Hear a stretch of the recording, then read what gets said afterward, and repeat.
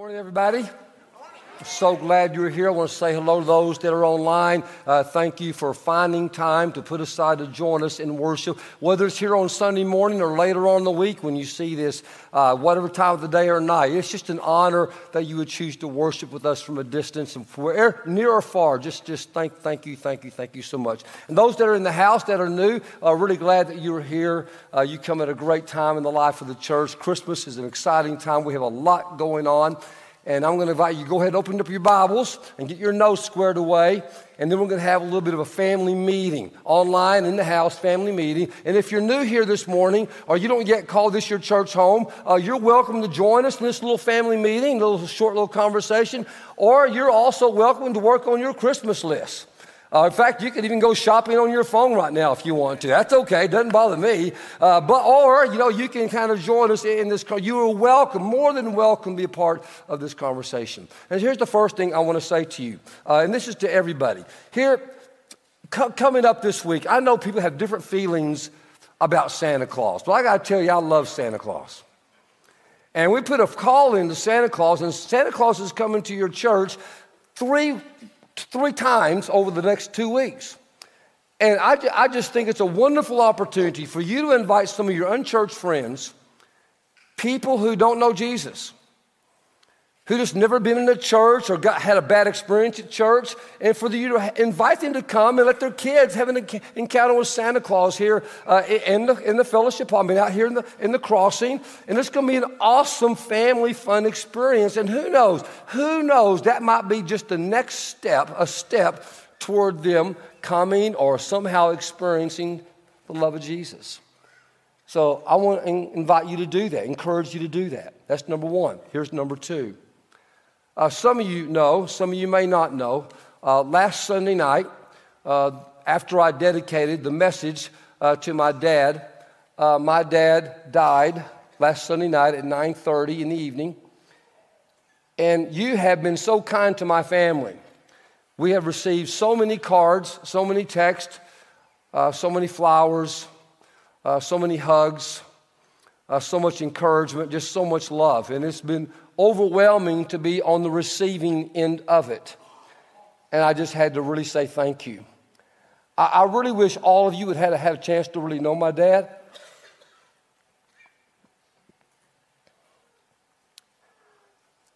Everything I learned about being a husband, about being a dad, about being a grandfather, about being a pastor, I learned from my dad. All of it. There's nothing that I do that I did not learn somehow something from my dad. And I just wish you would have known him. I really do. He was on staff here for some 20 years. Some of you did have encounters with him. And he changed your life because he sat down with you and had a very critical, important conversation. Some of you just met him and you didn't even know it was my dad. But I promise you this, if you met him, you felt welcomed because he realized that everybody was imperfect and everybody was welcome. And he just had the joy that just welcomed people. But again, I just want to say thank you for loving and caring for our family. Number three, here's the final thing for our little family meeting. We're coming to the end of 2022. It's happening fast. It will be here before you know it. And as I've been praying, reflecting, and looking back at 2022, I'm amazed how God has used you in the midst of COVID, in the midst of political and national division and all this hostility, in the midst of inflation. God has used you in some amazing ways. In this past year, 94 people have come forward, professed their faith in Jesus, and received the sacrament of baptism. 192 have come to make this their church home, and 33 have dedicated their children have been dedicated or baptized in the name of the Lord. And every weekend, there are hundreds of kids right now back there in the neighborhood that are learning they are valued and they are important, they are loved because you choose to make that happen. And every Wednesday night, we have on average about 305 students, plus adults, And those kids are worshiping God. They're studying God's word. They are serving. They're making friends in incredible ways. And they too are discovering that they are valued and they are important and they are loved. We have 2 seminary students who are about to graduate. They'll graduate here in May. We have another one who will graduate in 18 months. Yep. We have another one who just started seminary in September, and another one who's starting in January. I mean, they just keep on coming. It is amazing. This year, we have hosted 26 outside groups in this building. People who are not connected to this church in any way. People who come into this church not knowing it's a church, but when they get here, I can't believe it. Who knows how many of them will come to know Jesus because of their first experience. They didn't know church could be this way when they came for a community event. You have hosted 26 funerals, 28 funerals. So many people come to this church because of what they experienced in a funeral. You have no idea the number. Maybe some of you were the ones who had that experience.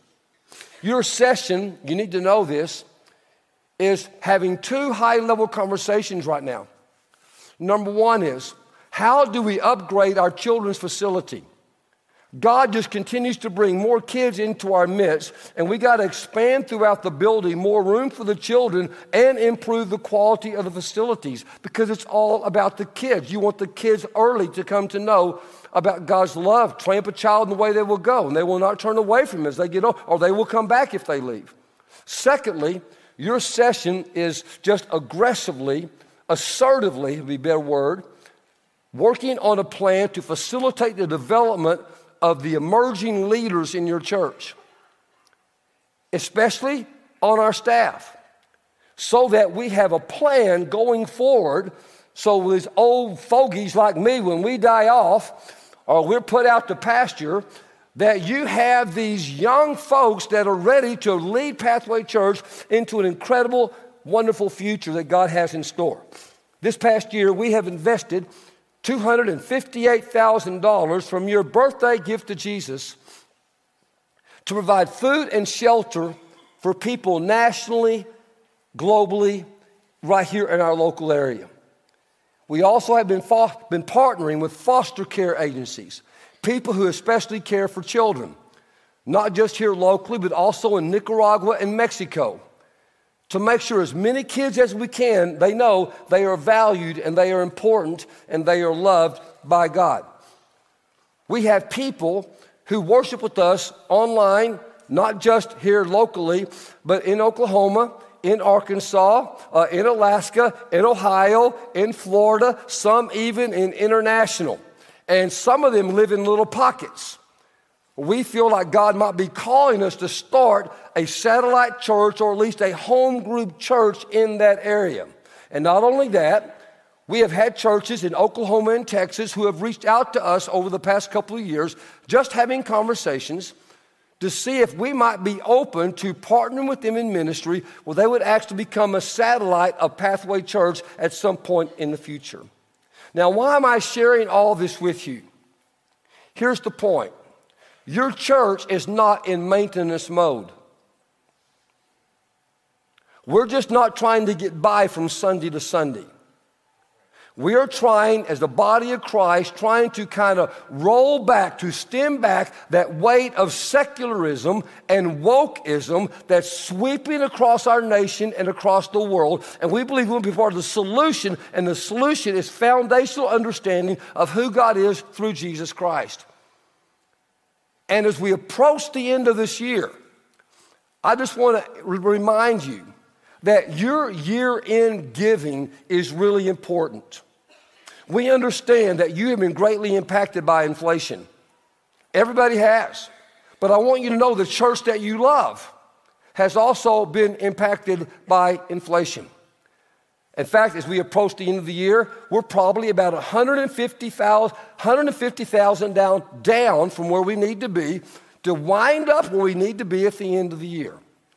And we just want everyone to know the blessing of tithing. That is the blessing of just having embedded in your life the practice of the very first 10% that God gives to you You just automatically, without thinking, it's a way of life. You give it back to God. And there's a blessing in that when you do that. And we want everyone to know that blessing. And I know that some of you, even in a very down year in our economy, God has blessed you greatly.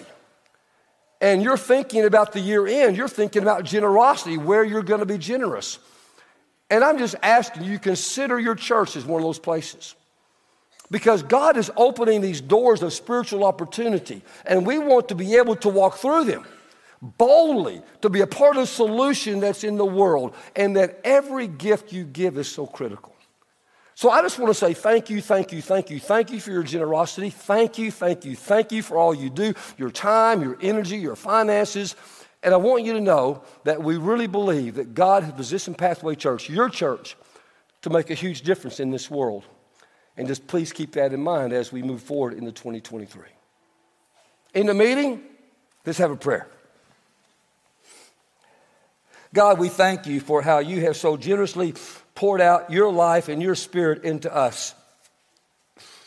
We just thank you for the great love we've experienced through your son Jesus, for his time upon this earth, but also, God, for his resurrection and the outpouring upon your spirit. And so now, God, as we open up your word, we pray, God, that you would open up the scriptures before us, make them come alive. This old story, make it come alive again in a fresh way. And that you would touch someone and give them the strength and courage they need to move forward with their lives. I ask you to do this in Jesus' name. Amen. We're in a series leading up to Christmas where we're looking at this little prayer called the Serenity Prayer. I am choosing to begin every morning. The first thing I do is by praying this prayer, the whole thing.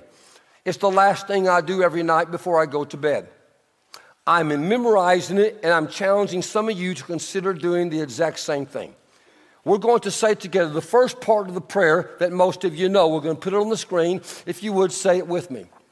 God, grant me the serenity to accept the things I cannot change, courage to change the things I can, and the wisdom to know the difference. Now, last week, we talked about the importance of accepting things that I cannot change. And so all week long, I hope you've been doing that. God, give me the serenity to accept that which I cannot change, like long lines in the store, slow-moving traffic, the economy, my age. God, give me the serenity to accept that I cannot change my past. God, give me the serenity to accept that I cannot change the people that I want to control. God, please give me the serenity to accept that I cannot change the fact or the reality of my father's death. God, give me the courage to accept the reality of those things that I cannot change. Next week, God, give me the wisdom to know the difference between what I can change and what I cannot change. Hope you'll be here. Hope you will not miss that. But this weekend, we're going to begin with the question with what our focus is this morning. In your notes, number one, where do I need the courage to change something that God is calling me to change? Now, it's fascinating to me when you look at the Christmas story that the most frequent command that God gives to characters in the Christmas story has to do with courage. God loves to speak courage into his people. In Luke chapter 1, at the beginning of the story, when Zechariah and Elizabeth become aware that they're going to give birth to a child whose name will be John the Baptist, an angel shows up in verse 18 because they were filled with fear, and the angel says, "Do not be afraid." In the same chapter, Luke chapter 1, when the angel shows up to Mary to tell her that you are going to be with child and you're going to give birth to a baby and you're a virgin and God is going to be the father. And the angel says to her in verse 30, "Do not be afraid." In Luke chapter 2, when the shepherds are out in the field and the angels show up in this great big glory of light, the very first thing the angel says to them, "Do not be afraid." Now I just wonder, why is it? When the angel shows up, the word that everyone hears is, "Don't be afraid." Why is that? I think in large part it's because you and I have a non-biblical understanding or belief of what angels are like. We think that they are like these little beautiful little white wispy little things with angels and halos, and they kind of fly around and sit on clouds, and they have little harps, and they play these little lullabies that make everything calm. All is calm and make you go to sleep or your children. And that is not the way the Bible presents the angels. Every encounter with an angel is a sobering experience in the Bible. C.S. Lewis puts it this way. In Scripture, the visitation of angels was always alarming. It has to begin by saying, "Fear not." The Victorian angel looks as if it was going to say, there, it's going to be okay, which is what some of us have bought into. Yeah, if you're a follower of Jesus, get ready. Because God is going to come to you and put a call upon your life. And God is going to ask you to do something, or God is going to ask you to change something about you. And there are only two responses. The first response is no. And I hear this response in so many ways from people. No, not going to do it. The second response is yes. In your notes, number 2, the road to no is marked by fear. The road to yes is marked by courage. The life that you live depends on the road that you choose. How your life turns out at the end depends on the roads you choose right now. And you get to choose. It's your little kingdom, you choose. Now, we see in all the characters of the Christmas story this battle between fear and courage. But in nowhere do we see this battle like we do in the person of Joseph. In Matthew chapter 1, Joseph finds out that this woman he's going to marry is pregnant. And here's how the scripture says it. Verse 19, because Joseph, her husband was faithful to this woman, to the law, and yet he did not want to expose her to public disgrace. He had in mind to divorce her quietly. But after he had considered this, an angel of the Lord appeared to him in a dream and said, Joseph, son of David, do not be afraid to take Mary home as your wife, because what is conceived in her is from the Holy Spirit. For anybody, I don't care who you are, getting married is a sobering commitment that requires courage. Not only does it require courage to get married, it requires, in some seasons, even more courage to stay married. Courage is required. I remember my dad telling this story so many times. My dad was 22, my mom was 15, and he was going to ask her to marry him. So he goes and he asks, and she says, yes, but you got to go ask my father. And so my dad has to go talk to my papaw, my mom's dad, and he knows my dad's coming. And so he leaves town because he didn't want to deal with the issue. He didn't want to say yes. And so he leaves town and he goes somewhere out near Granbury in this little pasture with a 22 to go squirrel hunting. And my dad goes to look for him. And my dad knows where he is. And my dad finds him in that field, and my grandfather has a 22 rifle. And as soon as he sees my dad, he just turns around and looks at him, and the rifle is pointing right at him. That's a sobering moment. With the rifle pointed at you and going to ask him, can I marry your daughter? It's a long story. I'll stop there. He did it. I remember 44 years ago when I decided it was time to propose to Dallas to ask her to marry me.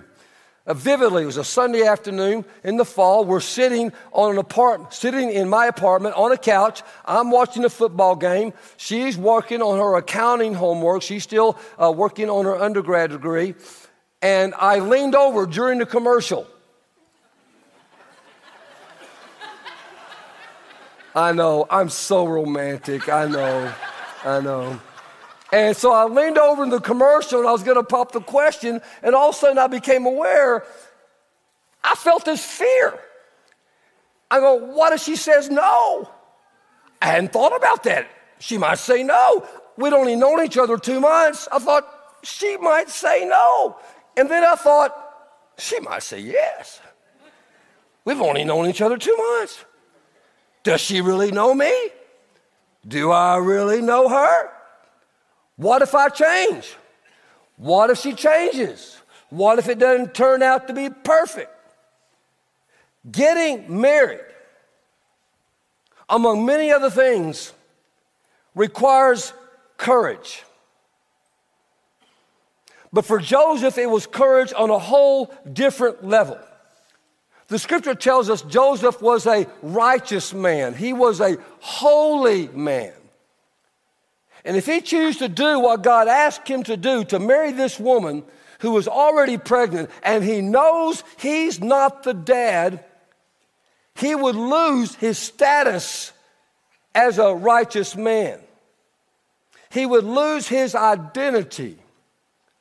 He would be setting himself up for all sorts of trouble from the community down the road. But the angel comes to him and says these 4 little powerful words at the very beginning in verse 20. He says, Joseph, son of David. First of all, Joseph. Now, some of you know Joseph was a character, a hero in the Old Testament. His brothers sold him into slavery. Later on, his employer put him in prison for the false accusation of some sort of sexual misconduct of some kind to someone. And in spite of that situation, the disparity and the unfairness that he could not control or change, he said yes to God. He said yes to courage. And because he said yes to courage, to be obedient to God, God used him to save his family from famine. And not only his own family, but a whole nation from famine, because one man said yes in a situation he couldn't change. Then he says, Joseph, son of David. David, son of David. This little boy that was a shepherd, whose job was to protect these sheep from the lions and the bears and all the critters who wanted to gobble them up. This little boy, a shepherd, who went out and was asked to call to God to fight a giant whose name was Goliath. This little boy who had to stand up in defiance against King Saul, who wanted to kill him, who God puts on the throne, that the scriptures say was the greatest king in the history of Israel, and some people would say the greatest king ever on the face of the earth as far as a leader goes. And now God says to Joseph, this little man who has this woman that he is afraid to take of his wife, and he says, Joseph, son of David, don't you be afraid. You have an identity. You are somebody. I put you here for a reason. You choose the road of yes. Choose courage. And I believe this morning God wants to say, someone here in this room or online, you are a daughter, you are a child of God. You are a prince or a princess of the King. And I got something for you to do with your life. And it's more than you just existing from Sunday to Monday to Tuesday to Wednesday to Thursday to Friday. And you may be afraid, but you choose yes. You choose courage because I'm with you. Joseph, you marry that woman. Joseph, you raised that kid that's like your own. And I promise you, Joseph, you're going to be on an adventure with me that will change your life in generations forever. Don't you be afraid. You be courageous. I think it's a fascinating right here in this story that we're told that Joseph had been anxiously considering, the scripture says, considering, I'm not showing up for the wedding. I'm not going to take this girl. It says, after he had considered, the angel shows up. And it got me asking, why did the angel wait to show up after Joseph was all worked up and excited? Why didn't the angel show up before? Why didn't the angel just show up and say, hey, listen, Joseph, I want you to know, Mary, she didn't sleep with any other man. Why didn't he show up and say beforehand, hey, Joseph, God is up to something here? Why? I think I know why. God knew that for the rest of his life that Joseph would face risk and fear and uncertainty and the unknown his entire life. And he would need courage. In your notes, number 3, courage is doing what God wants me to do in the presence of fear. We think courage means not having fear, feeling fear. We think courageous people are people who are not afraid. No. That is not true. The only people who experience or need courage are people who feel fear. And here's what I know about God. G.K. Chesterton puts it this way. Let's go ahead and put this quote up here. Courage is a strong desire to live, taking the form of a readiness to die. Courage is doing what God wants you to do, change what he wants you to change, even though you are afraid. And as long as you live, if you're a follower of Jesus Christ, please hear this, he will lead you into a situation where you're going to be at risk. He's going to lead you into a situation where you're going to be afraid. But you choose courage. And when you choose courage, you're going to grow. And after you grow, God is going to lead you again into another situation where you're at risk. He's going to lead you again into a situation where you don't know what's going to happen. And when you choose courage, you're going to grow again. For the rest of your life, you will never stop being led by God into places where you were at risk and unknown and fears involved, where you must choose courage if you're a follower of Jesus Christ. In your notes, number 4, every time I grow, it will be because I faced new fears. Aren't you excited? You are a child of God. Some of you believe in God. But you will not grow in courage listening to me or anyone talk about courage. You will only grow in courage if you trust that your Father knows more about your life than you do, and you are obedient to the call he has upon your life to do what he asks you to do and to change what he asks you to change. So it is with Joseph. He says yes. He takes Mary into his home. He begins to raise Jesus. And you would think that he's on his way to the good life, because that's what you think, right? Say yes to Jesus. Start following, doing what he asks. Everything's going to turn out roses, right? Wrong. Matthew chapter 2, verse 13. When they had moved along, an angel of the Lord appeared to Joseph in a dream. Get up, he said, take the child and his mother and escape to Egypt. Stay there until I tell you, for Herod is going to search for the child to kill him. I want you to imagine what Joseph is feeling. Imagine you're the parent, and someone calls you and tells you the most powerful man in the world, who has all his resources at his fingertips, is looking for you to find your kid, and now he's going to take that kid out. What do you think you'd be feeling? What would you do? Joseph packs up and he leaves. He listens to the angel. And they go and they live in Egypt. And then after a couple of years, he gets this word that Herod has died. So right here in verse 22, but when he had heard that Archelaus was reigning in Judea in place of his father Herod, he was, here it comes again, he was afraid to go there. See, just if you're a follower of God, a follower of Jesus Christ, you're always going to be led into situations of fear and Joseph knew that, risk and danger. And he knew what every parent knows. Raising a kid is a huge responsibility, and there's fear. Every parent knows that. I remember when our first kid was born, and I loved this boy, and I was so excited about it.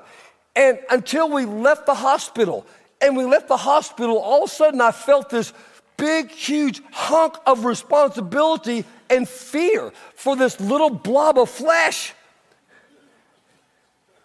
And it was all dependent on what I did, on how they turn out.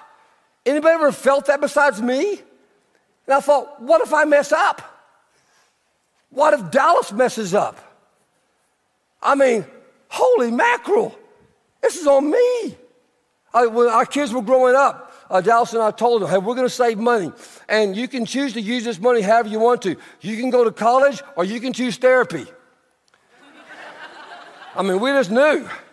We're the parents. You're going to need one of the two. Well, they chose college because they knew their papa would give them free therapy because he was all, so they got the best of both worlds. But can you imagine the pressure that Joseph felt to be the father of the Messiah, the sinless Son of God? I mean, he's thinking, what if I say a bad word and he hears me? What if the sinless Son of God hears me cuss? What if I get angry? What if I blow it? I can imagine you have Joseph and Jesus in the carpenter shop together, and Joseph accidentally hits his thumb, and it goes, it hurts so bad. He goes, oh, Jesus. And he goes, what, Father? You know. Oh, nothing, son. I just want to see how you're doing with that end table I got over there. Can you imagine the pressure that he felt? You know, I think it's fascinating when you read the scriptures that Joseph is the only person in the Christmas story that doesn't talk. Mary talks. Elizabeth talks. The shepherds even get to talk. There's no line in the Bible of Joseph ever talking. I wonder if it's because he was just quiet or shy. Maybe he was like a lot of the men in this room. You just don't have much to say, so you don't say it. Or you don't know how to say it. But let me tell you something about Joseph. Even though he doesn't speak in the Bible, he does what God asked him to do, even when he was afraid.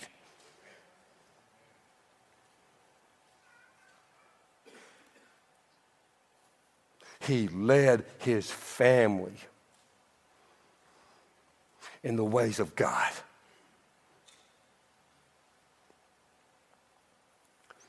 And he did it because from the very beginning, he knew something.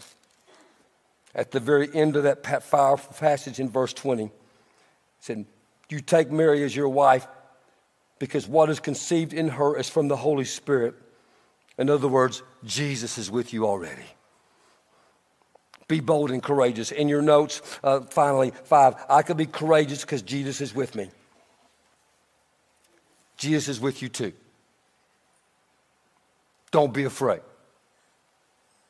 He is with you. He will not leave you or forsake you. Be courageous. Do what he says. Now, I wanted to inspire you this morning. We have just time for me to do this, then we're going to wrap it up. I want to show you quickly. It's going to see a 6-minute little clip. I'm going to tell you that I'm going to come back and wrap it up of a man who had the courage to change what he needed to change. But there's a God story behind it. This thing went viral years ago. I saved it for the right occasion, this is the right occasion. Enjoy this little clip. The courage to change what only I can change.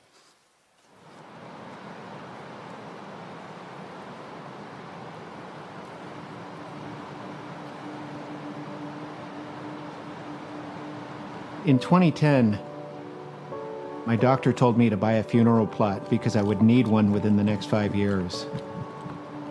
But I'm still here because a shelter dog saved my life.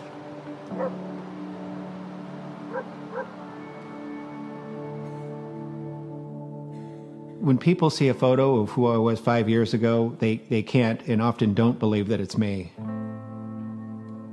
My weight had crept up to 340 pounds. My blood pressure was through the roof, super high cholesterol. I had type 2 diabetes, and I was taking over $1,000 worth of medications a month. And I just felt really uncomfortable around other people. I became separated from society, and I just stopped living. I went on a business trip. You know how small airplane seats are? I could barely squeeze into one, and basically I'd spill over both sides. They had to delay the flight because they didn't have a seatbelt extension that would fit me.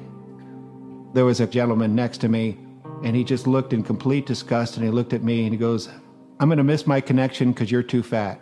That really was my bottom point. That's the point that I really decided that, you know, I'm either going to die or I have to do something. I looked in the phone book and I found a nutritionist near me. One of the first things that she asked me to do was to go adopt a shelter dog. It would force me to go outside. It would force me to become more socially interactive. So I went to the local shelter, and I remember telling the lady I would like an obese middle-aged dog so that I would have something in common with him. And when I walked into the room, we both looked at each other with like a look of, really? I took him home that night. Neither of us knew what to expect. And over a period of time, we really formed an inseparable bond, and one that I'd never really experienced with another person or animal or anybody.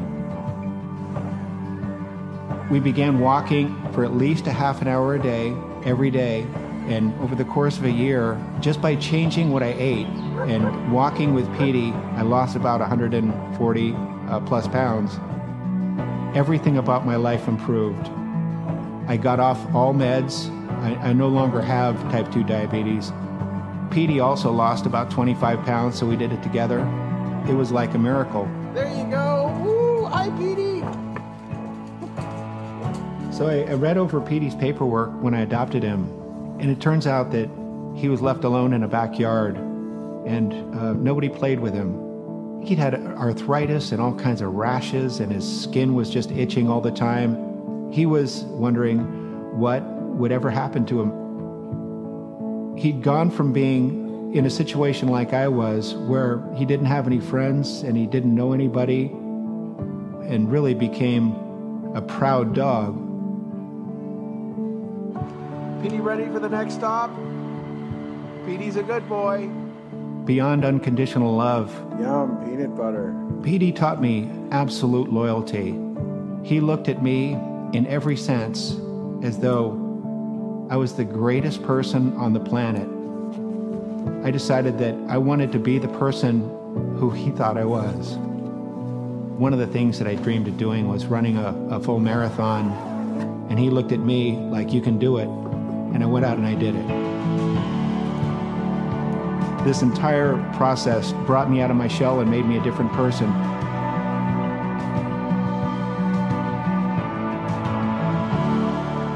I knew that he was getting old and his time was coming. They discovered a really large cancerous growth on his spleen, and there was really nothing that they could do. I knew that he was going to die. I just laid with him on the floor. He just looked at me, and I could tell that the life had just passed out of him. And that was the end. And I just sat there and I held him. I loved him so much.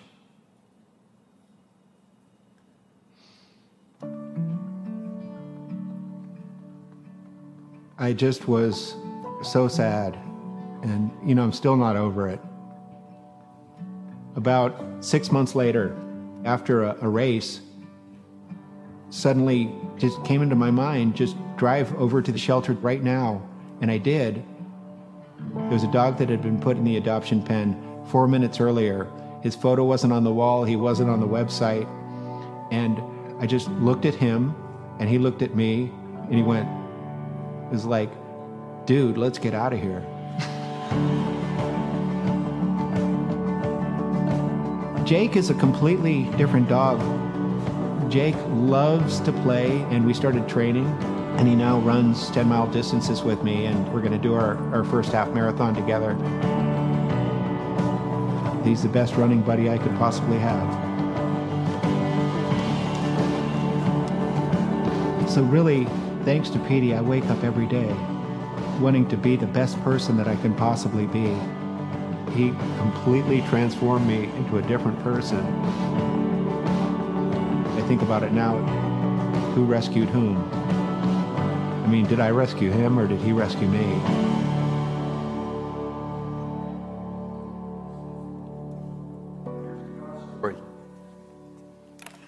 When he went home that night after being on that plane, where that person said, "You're so fat, I'm going to miss my connecting flight," Eric goes home that night, and he prays for the very first time ever to God, and he says, "God, would you please kill me? Will you please take my life?" He was so full of self-loathing. Immediately, he said, after offering that prayer, his first prayer ever, he felt the intense presence of God in his life. He woke up the next morning and he thought, I need to get a Bible. He had never read the Bible.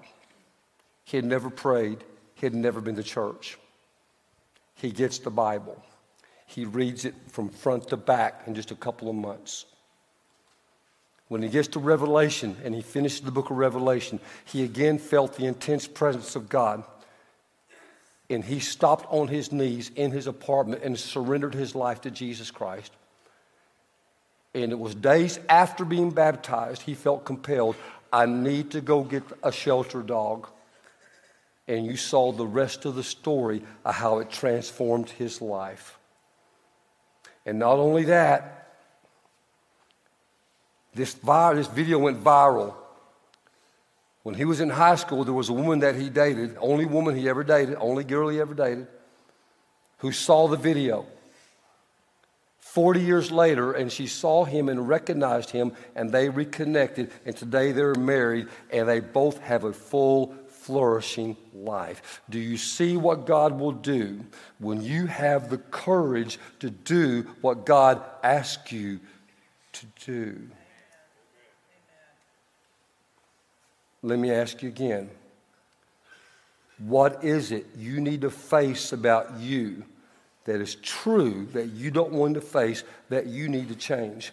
For Eric, it was his health. It was his obesity. It was his diabetes.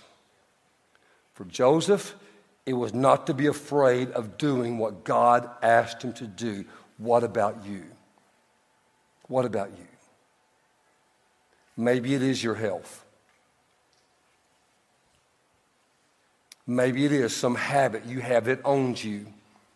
I mean, you know it, it owns you. It drives you. Maybe it's some stinking thinking you have in your head. Eric had to get rid of that thought of that guy who said, you know what, man? You're so fat. You're so fat. He had to get that out of his head and not, maybe that's what you got to change, your stinking thinking. Maybe that's it. I don't know. Maybe you think about your family and you wish he would change or she would change or they would change. Those kids would change. But you got to get honest. You can't change them. God, give me the strength the courage to change me. I don't know what it is. But I find it interesting, that story. One of the parts I loved about that story the most is when Eric looked at Petey and Petey looked at Eric, and Eric said, you know what? I just want to be the man my dog believes and wants me to be. I just love that line. I want you to notice that no human being ever says to their cat, I just want to be the person my cat wants me to be. Nobody says that. Nobody's ever said that because cats are evil. And they think you're evil. But here's what I know. Here's what I know. Everybody needs somebody to look at them and say, I believe in you. You got this. I'm never going to leave you. Be courageous. I love you. And that person is God. Unconditionally, unapologetically. He wants to say that to you. I don't know what you need to face about you. I don't know what you need to change, but here's what I do know. Our God is in the courage providing business. All you got to do is ask and say yes. So I was going to just get a place there. Just what has God said to you this morning? What do you need to change about you? What kind of courage do you need to make the change that you know you need to make? What is God asking you to do? Maybe it has to do with how you prioritize your time. Maybe it's about prioritizing your money. Maybe it's about how you look at your family. Always complaining and blaming them and her and her. Maybe it's that habit. Maybe it's that nicotine habit. Maybe it's that compulsive thing and you need help with it. I mean, you got to have the courage to ask somebody for help. Or maybe it's just the courage to fall on your knees and say, God, I just put my life in your hands. You've been tugging at me. You've been pulling at me, and I just keep on saying no because I'm afraid. But this morning, I choose the road to yes and the road of courage. And I place my life in your hands. Whatever it is, God grant us the surrender to accept what we cannot change. Give us the courage to change what we can. And the wisdom to know the difference. In Jesus' name.